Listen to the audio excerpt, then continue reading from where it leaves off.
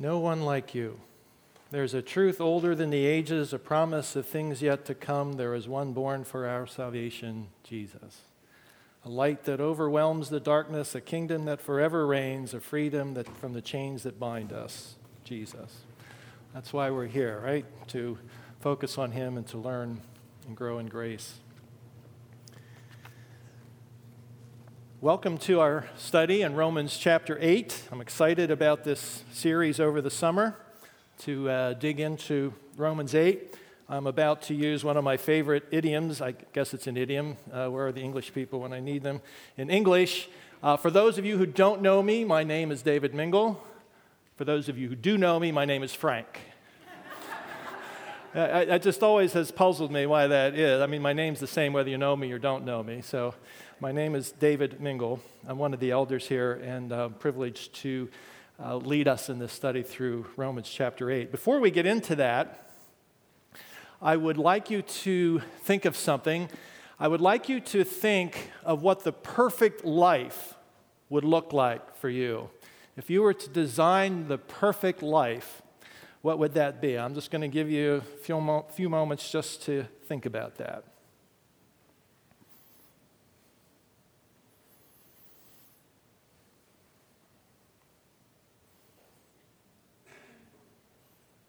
All right. Well, the good news is today's study is going to tell us how to get that perfect life. Now, I don't know if it'll look like the one you have envisioned or not, but we're going to look into what perfect life looks like. That's actually the title of today's session. One of Matt's long-distance mentors, he referred to it during his teaching as John Piper, referred to Romans chapter 8 as perhaps the greatest chapter in the Bible. Romans 8 is the greatest chapter in the Bible. It tells us why our world is the way it is and why we are the way we are. It tells us what God's goals are for us and how we can get there. It tells us what the future holds for us and how sure we can really be of that future. So with that as an introduction, I'd like us to pause, and we'll ask the author of the book to open our eyes to what he has to say for us today. Father, we thank you for your grace in our lives. We thank you for the reminders already this morning that you are the beautiful one that we adore, that you are the one whose presence we seek, and you are the one who comes to rescue us and to save us. And now we come to you, and as we continue our time of worship together, we worship you by coming to your word, acknowledging that we desire to hear from you this morning. We are weak human beings and have nothing on our own to get to you, but yet you have left your word to us. We pray that you would open our eyes to see things that we may need to see this morning. In Jesus' name, amen. So I'm going to ask you to turn in your Bibles to Romans chapter 8. We're not going to stay there very long today for reasons that I will tell you, but turn to Romans chapter 8. That's in the New Testament, Matthew, Mark, Luke, John, Acts, Romans. Romans chapter 8, verses 1 and 2. I'm going to be reading from the English Standard Version. The Bibles in the pew are New International Version. And I'm sure there are other translations out there, so the words may differ a little bit, but the meanings will be the same. So Romans chapter 8, verses 1 and 2. There is therefore now no condemnation for those who are in Christ Jesus. For the law of the Spirit of life has set you free in Christ Jesus from the law of sin and death. There are two words to notice here. Right away, he says there is no condemnation for those in Christ Jesus. Well, it's pretty strong words. The word condemn means to declare to be wrong after weighing the evidence. To declare to be wrong after weighing the evidence, or to pronounce guilty. You condemn somebody, you weigh the evidence against them, and you determine that the evidence is correct, and you pronounce them guilty, you declare them to be wrong. Well, there needs to be a standard by which we are measured if we're going to be condemned, and that standard also comes in here in verse 2. He says, the law, the Spirit of life, has set you free in Christ Jesus from the law of sin and death. Now, we're going to dig into more of what that means when we get back to Romans 8, but the word law here is mentioned. So law becomes the standard by which we are measured to determine whether we are guilty. It's the evidence by which we are weighed. And then somehow, which we're going to dig into as we go through this study, is that Jesus is involved somehow in this bringing us to no condemnation. So this is the premise of where we're going. And as you see the title, From Condemnation to Conquerors, that's where we'll be going through the summer. I invite you along for the journey. If you are an unbelieving skeptic here for whatever reasons, maybe you're atheist or agnostic or whatever reason you're here, if you're a novice in the faith, if you are a more mature believer, I'm trusting that there'll be something here for all of us as we wrestle together and engage with who God is and His claims on our lives. So I invite us all to join. There's a third word here, though, that we need to pay attention to, which is going to direct our study today. And Paul says, there is therefore now no condemnation. Now, those of you who have heard me teach before, if you see the word therefore, what question should you ask? What's it there for, right? If you see therefore, what's the therefore? Because it's referring back to something else that he said. This is called context. Context is the idea of where this passage fits in the larger story. And when Paul says there is therefore now, he's referring first of all back to Romans 7, which we're going to look at next week. But we're going to go even further back today, which is why I said we're not going to be in Romans 8 very long. We're going to go back to Deuteronomy chapter 5, where this law, this standard by which we are measured, the evidence that is weighed to see whether we are guilty or not guilty, where this came from originally. So that's where we're going to go next. I invite you back to Deuteronomy chapter 5. Deuteronomy is the fifth book from the beginning of the Bible. It's Genesis, Exodus, Leviticus, Numbers, Deuteronomy chapter 5. And I certainly would invite you to follow along because you don't want me to slip something by you if it's not really in there. So you have to check me out here. So Deuteronomy 5. Deuteronomy 5 actually, as I had promised before, addresses the perfect life. What does the perfect life look like? And we're going to look at this in 4 sections. There's the setting, there's God speaks, the people respond to God speaking, and then God responds to them. So let's go through Deuteronomy chapter 5. We're going to read verses 1 to 6 first. Moses summoned all Israel and said to them, "Hear, O Israel, the statutes and the rules that I speak in your hearing today, and you shall learn them and be careful to do them. The Lord our God made a covenant with us in Horeb. Not with our fathers did the Lord make this covenant, but with us, who are all of us here alive today. The Lord spoke with you face to face at the mountain out of the midst of the fire, while I stood between the Lord and you at that time to declare to you the word of the Lord. For you were afraid because of the fire, and you did not go up into the mountain. He said, I am the Lord your God, who brought you out of the land of Egypt, out of the house of slavery." So the setting is, here is this group of people who are called Israel after their forefather, the man named Jacob or Israel. These are his descendants who are gathered together. They were slaves in Egypt. God has delivered them from Egypt and brought them now to this mountain. He has called them into relationship with himself. He's brought them to this mountain, and he is going to speak to them. And so that's the setting. And if you look down to the end of that chapter, to verse 33, we see what God's purpose is in this meeting. He says, "You shall walk in all the way that the Lord your God has commanded you, that you may live, that it may go well with you, and that you may live long in the land that you shall possess." The perfect life. That's what God wants. He says, if you follow this, you will live. That is, you will live and not die. You are going to do well. That is, you're going to not just get by, or even worse, suffer. And you are going to live long in the land.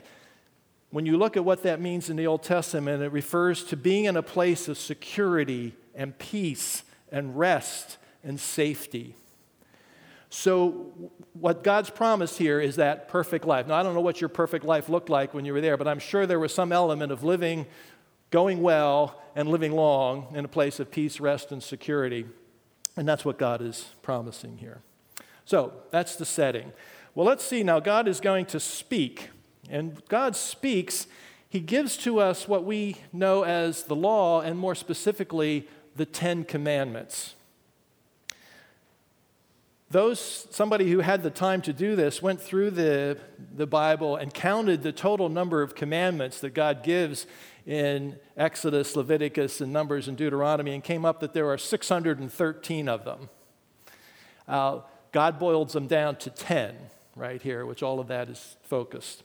So let's read this now. You shall have no other gods before me. You shall not make for yourself a carved image or any likeness of anything that is in heaven above, or that is in earth beneath, or that is in the water under the earth. You shall not bow down to them or serve them, for I, the Lord your God, am a jealous God, visiting the iniquity of the fathers on the children to the third and fourth generation of those who hate me, but showing steadfast love to thousands of those who love me and keep my commandments. You shall not take the name of the Lord your God in vain, for the Lord will not hold him guiltless who takes his name in vain. Observe the Sabbath day to keep it holy, as the Lord your God commanded you. 6 days you shall labor and do all your work, but the seventh day is a Sabbath to the Lord your God. On it you shall not do any work, you or your son or your daughter or your male servant or your female servant, or your ox or your donkey or any of your livestock or the sojourner who is within your gates, that your male servant and your female servant may rest as well as you. You shall remember that you were a slave in the land of Egypt, and the Lord your God brought you out from there with a mighty hand and an outstretched arm. Therefore the Lord your God commanded you to keep the Sabbath day. Honor your father and mother as the Lord your God commanded you, that your day may be long, and that it may go well with you in the land that the Lord your God is giving you. You shall not murder. You shall not commit adultery. You shall not steal. You shall not bear false witness against your neighbor. You shall not covet your neighbor's wife, and you shall not desire your neighbor's house, his field, or his male servant, or his female servant, his ox, or his donkey, or anything that is your neighbor's. These 10 commandments reveal God's perfect standard for his people to live by for that perfect life. Remember, he said, if you follow these, you've got the perfect life. You're going to live, it's going to go well with you, and you will live long in the land. This is God's perfect standard for his people to live by for the perfect life. Each of these commandments, then, you could say, honor your father and mother for your own good. You shall not murder for your own good. You shall not commit adultery for your own good. We look at these and we think God is some kind of cosmic killjoy who's determined to make our life miserable. And he says, no, this is for your prosperity. This is for your thriving. This is for your flourishing. You need to do these things. So God gave to his people his perfect law, which they were to perfectly obey in order to have the perfect life in perfect relationship with him. Anybody want to sign up for that? Right? Anybody? All right, 1, 2, yeah, maybe a couple. All right, so we don't want the perfect life with God, right? By perfectly obeying, all right.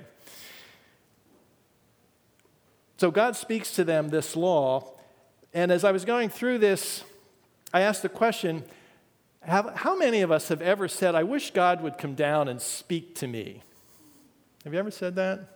Yeah, I just wish God would come down, speak to me, tell me what he wants, because life is confusing, life is chaotic, and I want to know what I should do.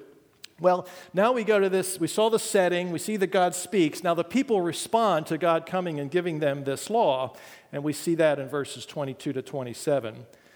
These words the Lord spoke to all of the assembly at the mountain out of the midst of the fire, the cloud, and the thick darkness with a loud voice, and he added no more. And he wrote them on 2 tablets of stone and gave them to me. And as soon as you heard the voice out of the midst of the darkness, while the mountain was burning with fire, you came near to me, all the heads of your tribes and your elders, and you said, Behold, the Lord our God has shown us his glory and greatness, and we have heard his voice out of the midst of this fire.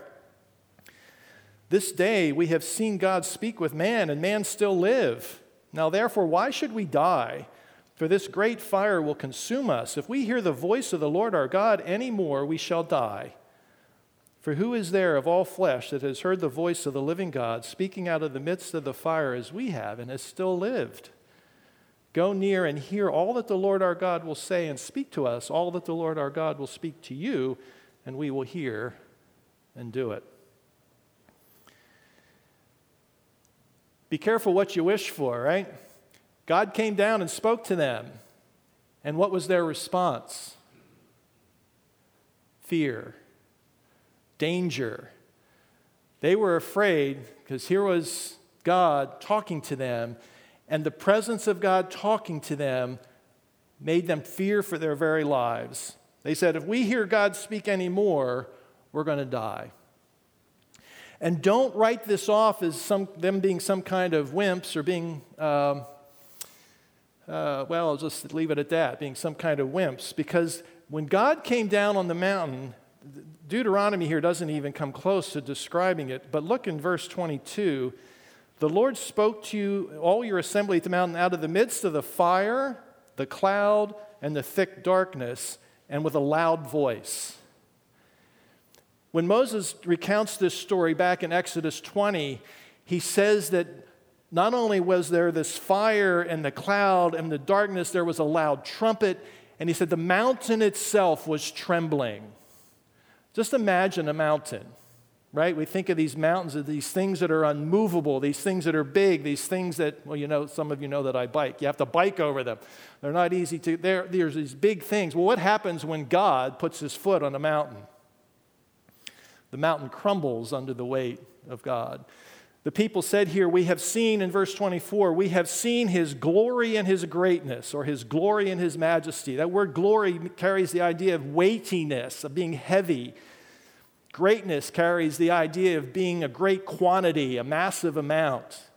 They have seen God's weight and his quantity, his amount. They have seen his glory and his greatness come down on this mountain, and I don't know what God put on the mountain. It could have been his little toe. Then that mountain was shaking and crumbling under the weight of this, and it was a fearsome thing. The writer of the Hebrews says that even Moses himself said, this was a terrifying sight. I am full of fear and trembling. This was no little thing. This was not God coming down in a quiet voice in a cloud, a wispy voice talking to them. This was God in some of his fullness speaking to them, and they were responding in fear.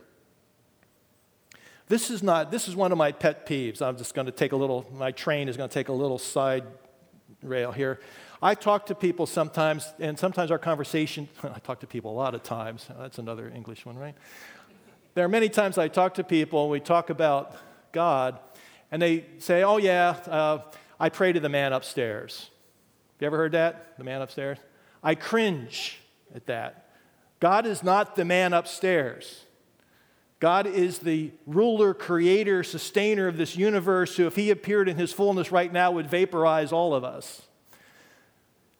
God is not the man upstairs. He's not our best buddy. He is the God of the universe, the all-eternal, all-knowing, all-powerful God.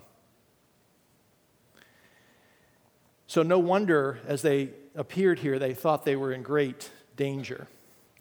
Not only is he not the man upstairs, sometimes we think of him as this harmless grandfatherly figure, right? It's the guy with the white hair and a beard, maybe a little absent-minded, little crotchety sometimes, but nevertheless a grandfatherly figure. No, that's not who our God is.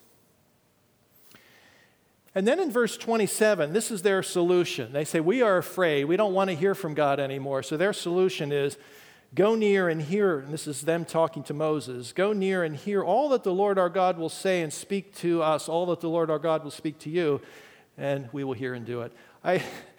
As I was looking at this, I think there's a humorous element here to this. It certainly wasn't intended that way, but I find a humorous element. So here are all the people, and Moses is standing here, and God's up there on the mountain, and they're telling Moses, we are going to go over here because we don't want to talk to God anymore. You go talk to him. We'll talk about throwing somebody under the bus, right? Moses is just like them. He's flesh and blood. So they say, we don't want to talk to God. You go talk to God. And we'll wait over here for you to hear from him, and you come and tell us. And we're going to circle back with that in a couple moments. So the setting, God rescues his people from Egypt. He gives them this covenant, this agreement of how they are to live, what they are to do, what the consequences are, his desire for their flourishing, their thriving. They respond to him in fear, backing away and say, Moses, would you please talk to God for us and let us know what he has to say.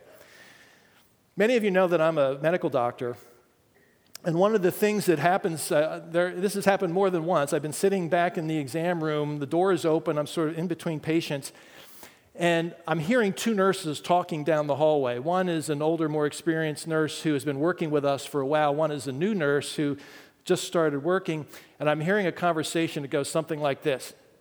No, I can't go talk to him. You can go talk to him. It's okay. He's not going to, he's a nice guy. No, I can't do that. He's the doctor. So I'm just sitting there being amused and a little troubled at the same time because I like to think I'm approachable and I'm sort of an all-around nice guy. So any of you who are nurses out here, my apologies to those of you of my profession who have bit your head off when you called them and so forth. But I try not to be that way. I want to be approachable. I don't want people to be afraid to come to me.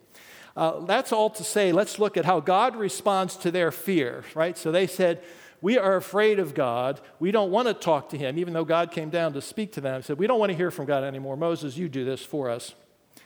Verse 28, the Lord heard your words when you spoke to me, and the Lord said to me, I have heard the words of this people which they have spoken to you.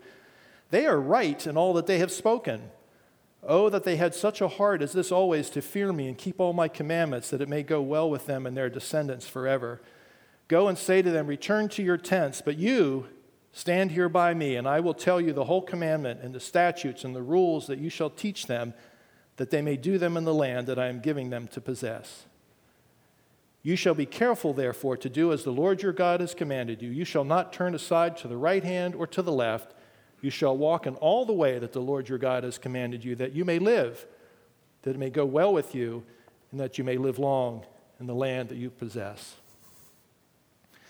What does God not do here in verse 28?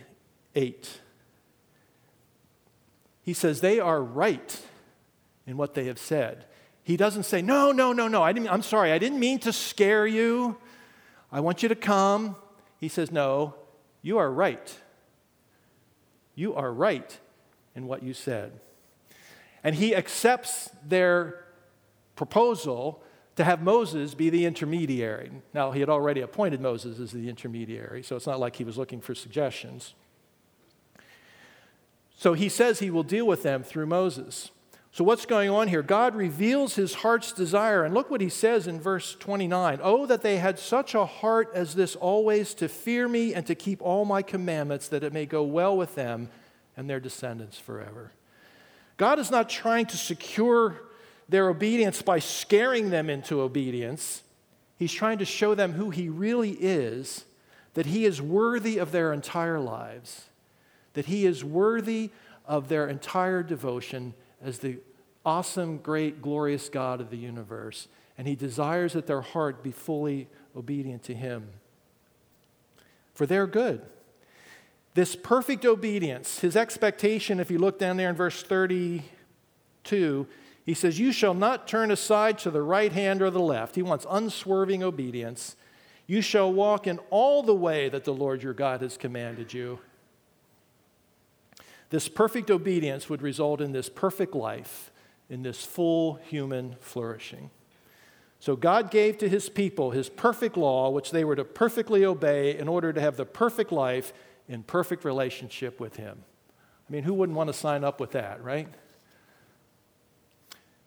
So that's basically what happened. We're going to spend a few moments now to look at some observations about some implications of this for us, though, to get to look into this a little deeper.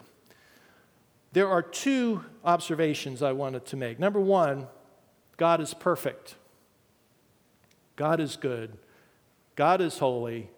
God is up there. He alone can make the rules. Notice these are called the 10 Commandments. These are not the 10 useful suggestions, the 10 great ideas, the 10 general guidelines, the 10 helpful hints. These are the 10 Commandments. And perfect obedience is what is required from God, 100%. 100% perfect obedience. I was reminded, again, as I was reflecting on this, the first day of medical school. There are only two things that I remember distinctly and clearly from the first day of medical school in August of 1976. Whole group of us sitting in the auditorium, I guess excited to be there. We're taking our anatomy class, and they hand us the syllabus. You know what the syllabus is, right? These are the dates of the lectures. Here are your reading assignments. Here's what's coming due. They told us two things. One is you're going to add 10,000 new words to your vocabulary this year. I didn't even know how many I already knew, so I don't even know what that number is. But the other thing is it's not something they told us, it's something I read. I'm reading through the syllabus and I'm looking at the assignments, and okay, yeah, here's the first reading assignment in our textbook, and medical textbooks are not light reading. I mean, it's the best sleeping pill I ever discovered. The first 200 pages of the textbook are due as the first assignment. I mean, some books are 200 pages, right? And then I look more closely, and guess what the date due for that assignment? That day. The very day that I'm reading this is the assignment is due for the first 200 pages. I have not caught up since. I have been behind since 1976, and I'm still trying to catch up, and I have not caught up. There's a very similar thing going on here. I believe that it says here that God wrote on these stone tablets. I don't even think the dust was cleared off yet when a careful look at this would realize, I can't keep this. I can't do this. Even in our best efforts, how am I going to do this 100% of the time? As a matter of fact, I've already failed. If they were to look at those 10 commandments honestly and say, I lied last week. God, can I do a do-over? Can I start now? No, this is my righteous, holy standard for you. The law is not dumbed down. God doesn't say, all right, well, we'll accept 99%. Oh, how about 80%? Oh, well, 60% pass rate. How's that? No, God says 100% perfect compliance, perfect obedience to this law is what was required for you to have the perfect life and perfect relationship with me. And when Jesus comes later, he doesn't soften it. He says, don't think I came to abolish the law. There's not one letter I or one little period that's going to pass away from the law until everything's finished. I didn't come to abolish the law. As a matter of fact, if you look at verse 33, I'd like to read that in the negative, which tells us the kind of problem that we are in because of this. If you do not walk in all the way that the Lord your God has commanded you, you will not live, but you will die. It will not go well with you, and you will not live long in peace and security and safety. And an honest look, remember there's no condemnation in Christ Jesus. What's the standard? If we look at the law and compare our lives to the law, we have a problem. We have a problem. There's a perfect standard that we cannot reach. So the first observation I want to make is that God is perfect. He alone can make the rules, and that's a standard that we cannot reach. But what else do we see about God here, though? We see that God is gracious. We see that God is gracious. What does it mean that he is gracious? It means he shows his favor, his kindness on us by taking the initiative towards us. He rescued them out of Egypt. There was no way they could save themselves. He went to them. He drew them out of Egypt. They didn't know how they were to live. He came to them with the law. He took the initiative. He is showing his grace and favor. But the big thing I want to focus on here out of this passage, when I was reading, I said, wow, look at that. Because this is very key, I think, for us to understand. And we've sort of danced around it before. But when the people say to Moses, you go near and hear all that the Lord our God will say and speak to us. Oh, I'm sorry, I said that wrong. Go near and hear all that the Lord our God will say and speak to us what the Lord our God will speak to you, and we will hear and do it. And God says, yes, Moses, you send them back to their tents. You come to me. I will tell you what's going on, and then you tell them. What has Moses just become? He has become a mediator for them. He has become their mediator. They could not stand face to face with a perfect God. Neither can you, neither can I.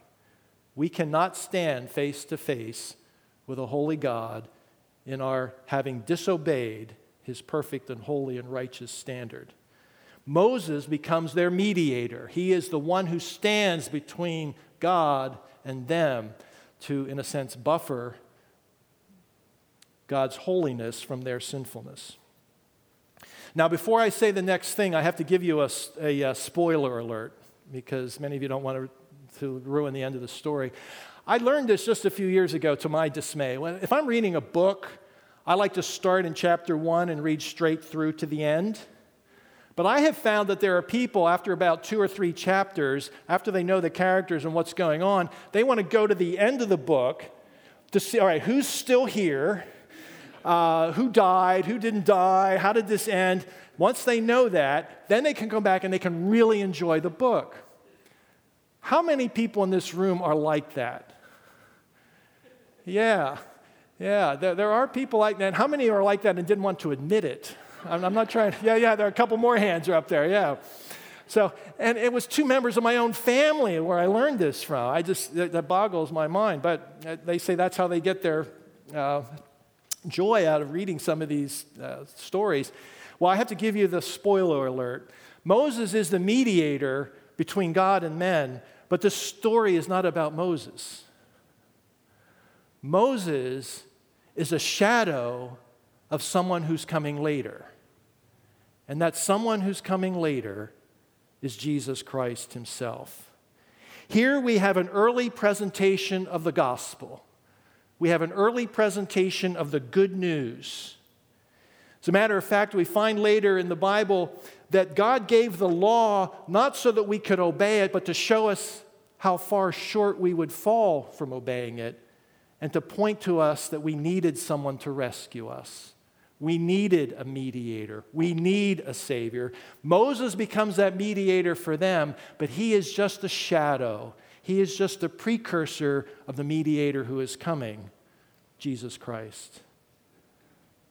That's the good news of the gospel, which we see right here in an early form. Well, what are some practical implications for us? I have said several times already that God gives us his perfect law that we are perfectly obeyed so that we may have the perfect life and perfect relationship with him. Is that still true after what we've seen? Yeah, that's still true. God has not dumbed down his law. Perfect obedience, 100% obedience is still demanded by God. And because we can't obey, there's a huge gap now between us and God. I'm sorry, between us and God. I got that backwards, didn't I? I was going to do it this way, and then I got mixed up. So let me start that. There's a huge gap between us and God. And the reason the gap is this small is that my arms aren't any longer, right? That gap goes way up and way down, but we'll have to use this for purposes of illustration. And how do we try to bridge that gap? There are 2 ways we try to bridge that gap. One is we try really, really, really hard to be really, really, really good so we can get up there. But you know what? We always fall short. What's the other way? We say, well, God didn't really mean don't steal. He meant don't steal most of the time. Or he didn't mean don't lie, just don't tell a big lie. So what do? We bring the standard down so it's a little easier for us to get to. So we try to bridge the gap either by trying really, really hard to be good or by bringing the standard down. And some of us bring the standard down and say, well, there is no God. I'm not accountable to anybody. I don't have to do anything. I can live my own life. Well, that's erasing the standard altogether. So if I have nothing to shoot for, I'll hit it all the time. God says, no, my righteousness, my holiness, my perfect standard is here, and you are here. The gospel gives us another way, a third way. Since we cannot perfectly obey, God sent to us his perfect Son, Jesus, who perfectly obeyed the law for us, who paid the penalty for our sin for us, so that God is both perfect and gracious at the same time. He does not change his holy standard. He does not change his perfect standard, and yet he is gracious to us by bridging that gap for us. That's a gap we could not bridge. He bridges it for us. Jesus comes, fully obeys the law, everything 100% for us, dies for our penalty for that sin, and brings us back into relationship with God. Some of you who know that verse in Matthew 5 that I quoted before, where Jesus says, "Do not think that I came to abolish the law. I did not come to abolish the law." There's another thing in there that I left out. But to fulfill it.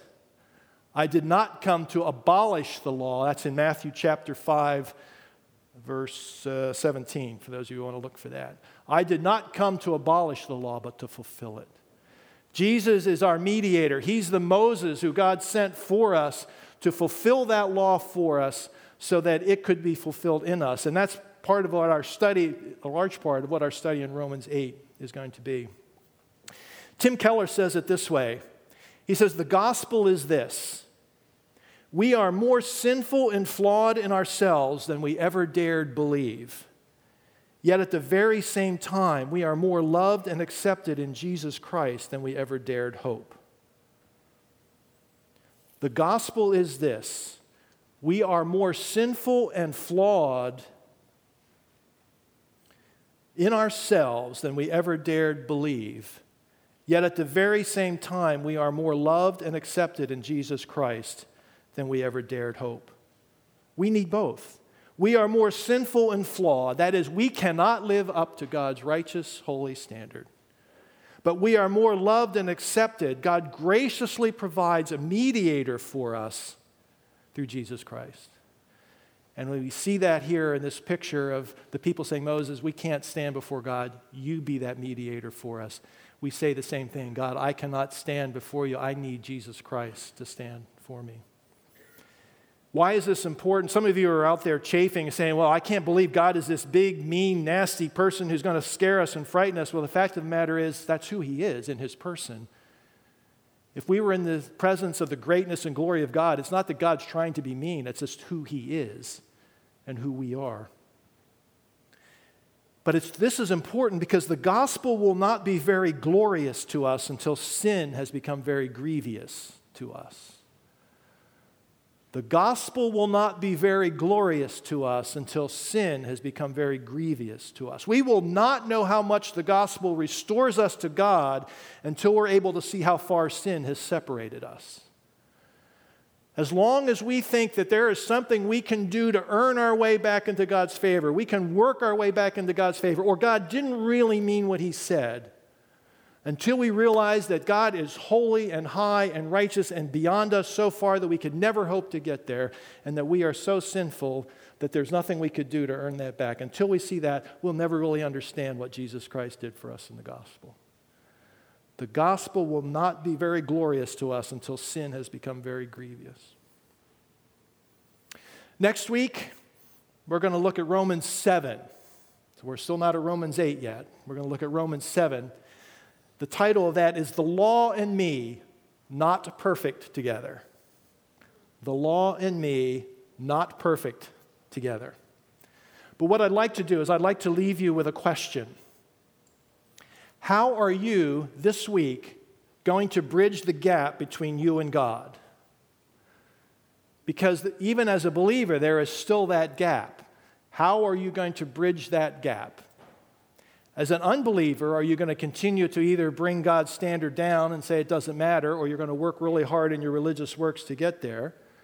Or as someone who believes in Jesus Christ, are you going to say, well, I still need to work. I still need to earn God's favor. And we lose track. We lose sight of what the gospel really is, that Jesus Christ paid it all. He obeyed for us 100%. There's nothing more that I can do to earn his favor. There's nothing more I can do to earn his love.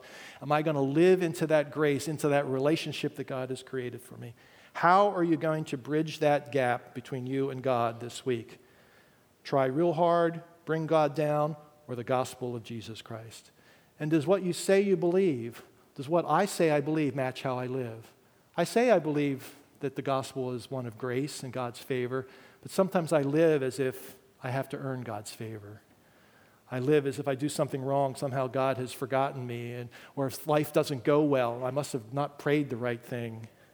But God loves us and desires relationship with us.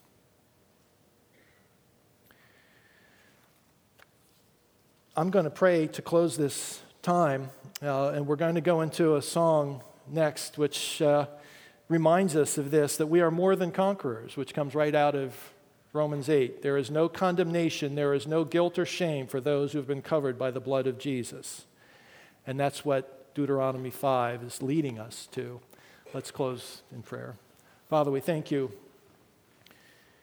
for this time that we've had to look at your word We trust that what has been spoken this morning are not the words of a human being, the words of a frail man, but the words of Almighty God, empowered by your Spirit in our hearts and lives. And I pray, Father, that you would have your way with us as we go this week. Help us to recognize that there is a gap between us and you because of our sin, but Jesus Christ has bridged that gap. We no longer have to bridge that gap. We no longer have to bring you down to our level or try real hard to get ourselves to yours. Jesus Christ has done all of that for us. And so I pray for those who don't know you, that perhaps this week they could take a step closer to trusting you with their lives, realizing that you are a righteous judge and this is your perfect and right and holy standard. And those of us who do know you, help us to live in that grace and not continue to live as if we are enslaved to obedience to these rules. And may you have your way with us this week to your glory and for our good. And guide us through this week and as we gather again next week. In Jesus' name, amen. Thank you, David. That was great. Great message. And I just ask that we rise and sing more than